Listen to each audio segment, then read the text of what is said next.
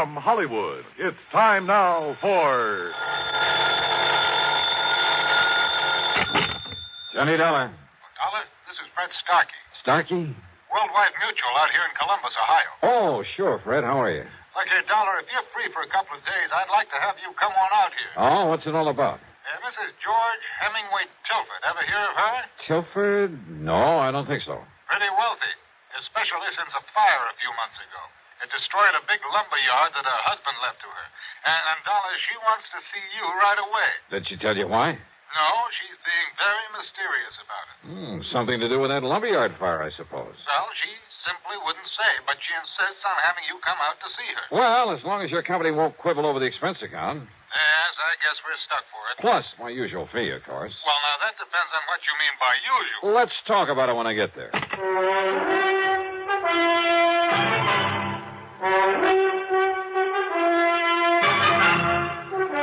CBS Radio brings you Bob Bailey in the exciting adventures of the man with the action-packed expense account. America's fabulous freelance insurance investigator. Yours truly, Johnny Dollar.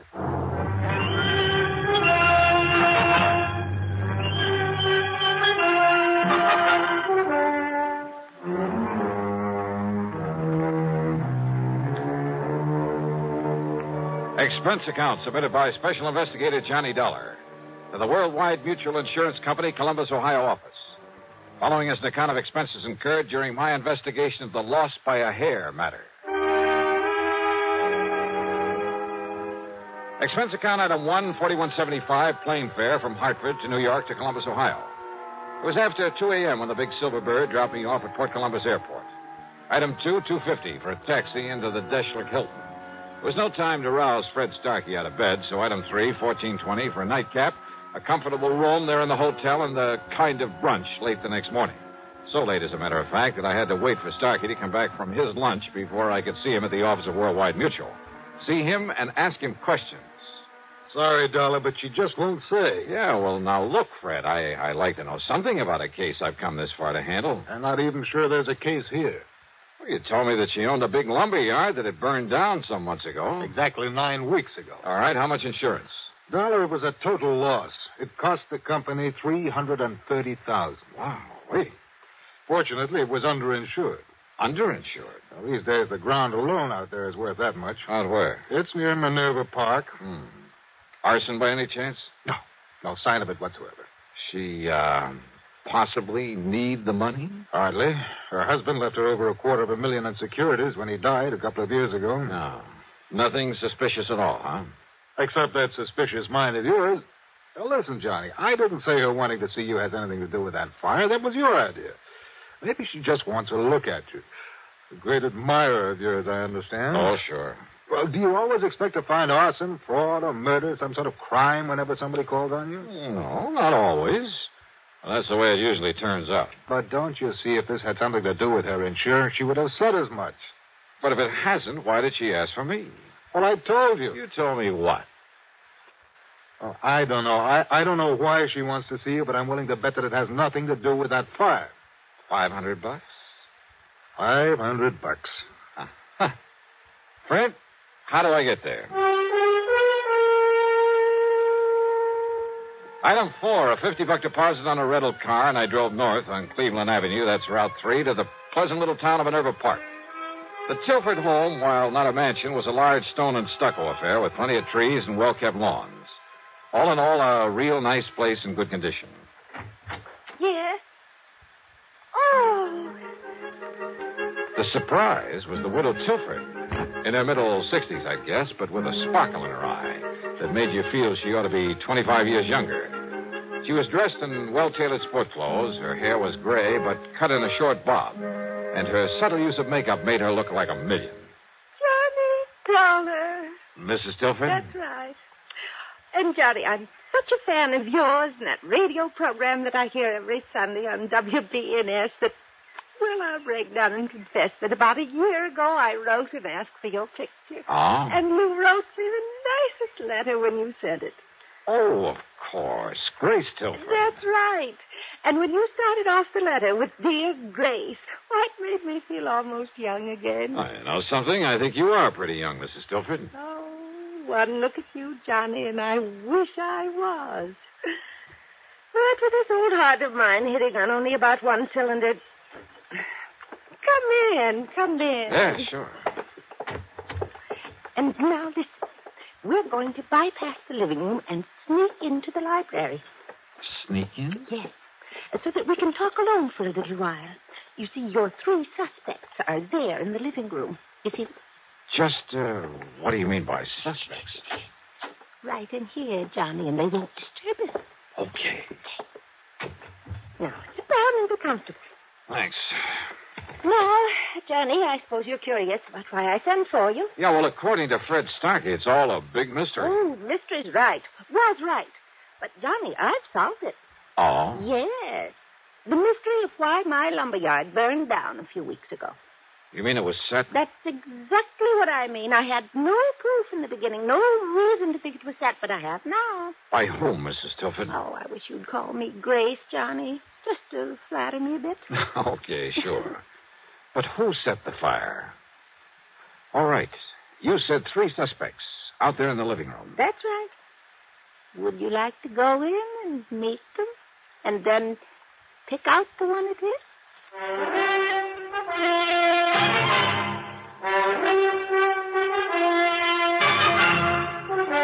You say that one of those 3 people sitting out there in the living room set that lumberyard fire. Yes, Johnny, and I collected $330,000 on it after all. The police and firemen had found nothing to indicate arson. Oh, believe me, it's hard to spot in a fire like that. Then I got to thinking about those 3, about how each of them could profit by it. Possible that all 3 could have had a hand in it? Oh, those 3 get together on anything, trust each other. Oh, never, never. Okay, then. Then a couple of days ago, I learned something. Proof that one of them did it. Which one? Well, if I know you, you're clever enough to find out. But if you already know, and suppose the one who did it knows that you know. Oh, not a chance. Oh, at least I don't think there is. And at least none of them has made any move against But me. if one of them... you'd better tell me which one. Well, now, John, do you ever tell who's the guilty one on your radio program right at the beginning? Oh, now, let's face it, this is a little bit different. If you're holding out just for the sake of a big dramatic climax. Oh, well, yes and no. Oh, come on. Now, listen, Miss Tilford. Grace. All right, Grace. But now, please, listen to me. You listen, Johnny. I said I have proof, but I have to be absolutely sure. And there's where you can not only help me, but you'll know exactly how to proceed, how to take him in, or her, without danger to the rest of us. Well, listen, will you? If the guilty one knows that you know, you might be in pretty serious danger. Even with you around? Yes, even with me around. Well, I'm simply not going to tell you until you've met them and drawn your own conclusions. Okay, then let's get in it. All right. The middle-aged man is Harry W. Shelder, my husband's business manager before he passed on. He's not only very clever, but his sole interest in life is in money. I see. He did very well for my husband, but I've always felt he was really looking out for himself. But why set off the lumberyard? Because replaced by homes and stores and supermarkets that could be worth millions, he said. Ah, and you refused to do that. Yes. The lumber company had been in our family for generations. Gave me all the money I could want, so I wouldn't change it. But if it just happened to burn to the ground. Exactly. All of my objections would be wiped out. Uh-huh. Then if he's the Now, one... Wait, Johnny. Then there's Michael Tilford. Oh, the younger man I noticed in there. Our adopted son. After college, business college, he tried to make his way, but not very successfully. Actually, he's been living on our bounty the past few years. A ne'er-do-well, Grace? Oh, well, he's not very good at anything.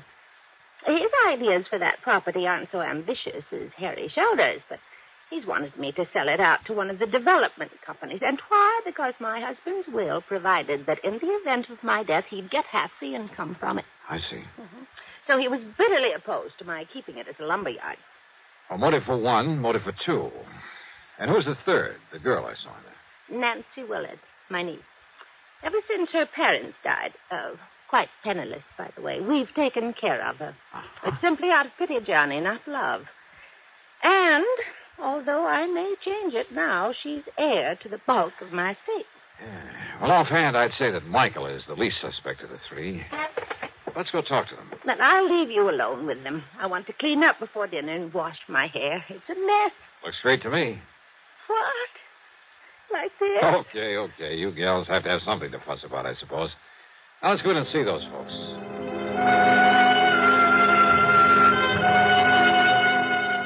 Under the circumstances, there was nothing I could do but play along with her little game, her dramatic little mystery matter. But not for too long. On the excuse she had to go up and wash her hair, she left me with them there in the living room. And what a trio. As I've told you half a dozen times now, Dollar, Mrs. Tilford hasn't long to live. According to her doctor, not more than 5 or 6 years at the most. Don't you see what I mean? Maybe, Mr. Shelter. Go on. As long as she's alive and lets me handle things, she can make millions with that property. And you? Well, of course, I get a percentage of the capital gains I achieve for her. And I say those fancy plans of yours are too much of a gamble, Harry. Just wait, I Michael. say play it safe. Let somebody else take the risk. That's all. Then all we have to do is... all Mother has to do is sit by and share in the profit. A small share instead of all the profit. With you running things, I'd want a pretty good accounting, Harry. You think you could handle a project like I have in mind? One like I have in mind. Nothing to it. I wouldn't trust your judgment or you, as a matter of fact. Oh, now stop it, kids. What kind of people will Johnny Dollar think we are? Sorry, Johnny. Oh, I find this all very interesting, Nancy. Don't you see, Dollar? Listen to me. No, you listen, Michael. Every time we get together this way, it's the same old thing. I've said it before, and I say it again. Let Auntie Grace handle things her own way. Of course. You're well provided for without even having to lift a finger. That's right, Harry. I'm not one of the hired help. Nancy, I resent that. But she does have a point there. Sure, so go ahead and resent, but... Oh, now, look, it's cocktail time, so let's have Haskell bring in the drinks and talk about other things, or just get quietly loaded. Haskell! Mrs. Haskell! There's no reason why one of us can't bring this. Don't bother, Harry. Yes? You called to me, miss? Bring in the portable bar and plenty of ice cubes. Yes, Mom. I'll be after getting it for you right away. Where's my aunt? About to get under the hairdryer last time I was up the stairs. Tell her to come down and join us. Yes, Mom, that I will. And while we're waiting, let's try to be civil to each other. To say I didn't particularly like these three would be an understatement. And I could picture any one of them having set that fire. For the next few minutes, they simply sat and glared at each other until we heard Mrs. Haskell come running clumsily down the stairs. Miss Nancy, Mr. Shelder, Mr. Michael. Haskell, I thought you were going to bring... Haskell, what's the matter? It's Mrs. Tilford up there in her room. Well? She's dead.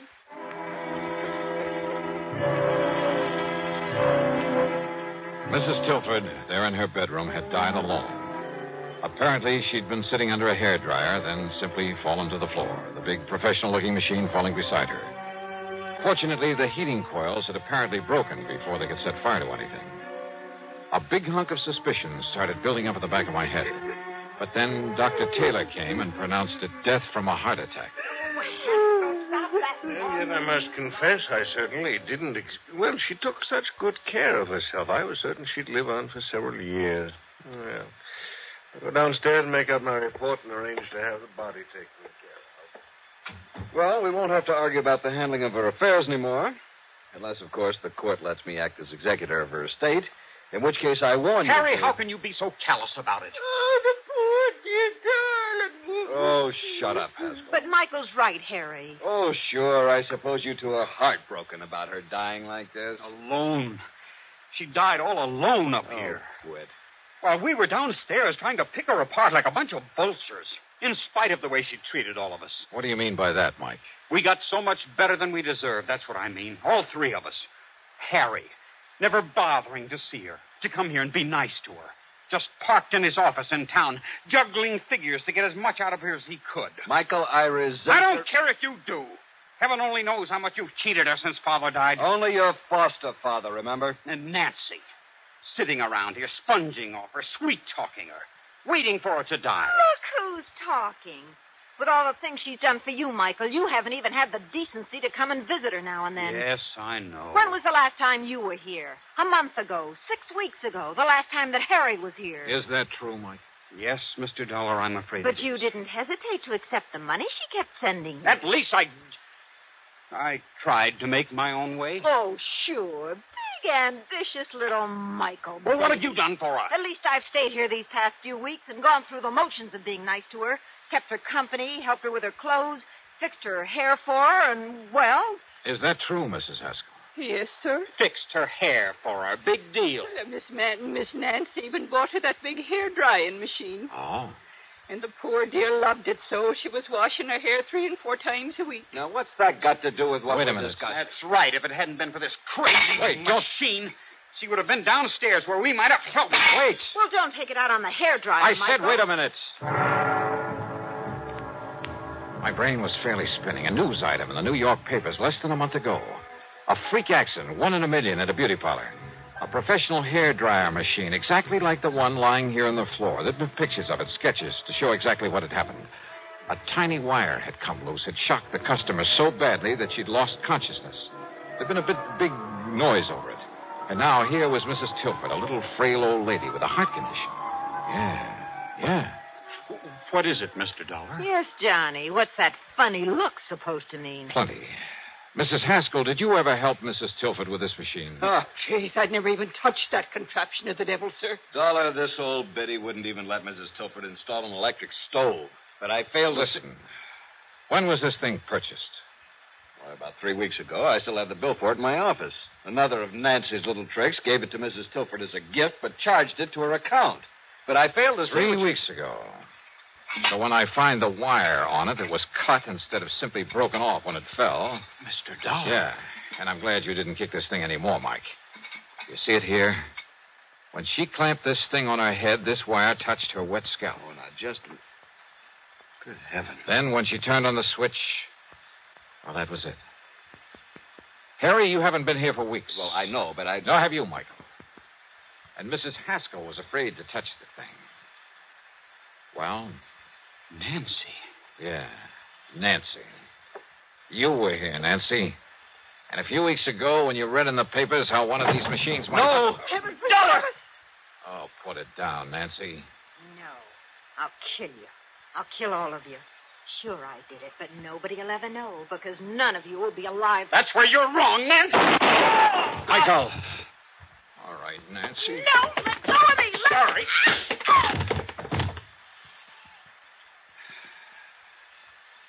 Learned a little lesson in clean living from this, Harry?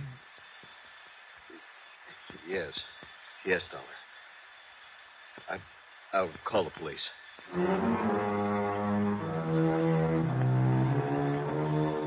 So Nancy's wild shot busted one of his ribs, but Michael recovered. Nancy, I don't know what the penalty for murder is in Ohio, but believe me, she'll find out the hard way. As for the estate, well, that's up to the courts, too.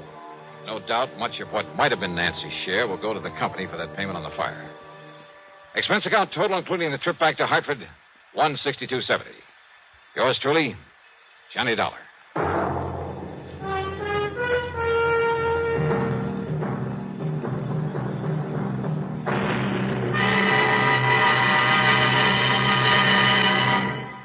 Our star to tell you about next week's story. Next week, a night in Paris that brings me fun, romance, and a quick brush with that old character known as Death. Join us, won't you? Yours truly, Johnny Dollar.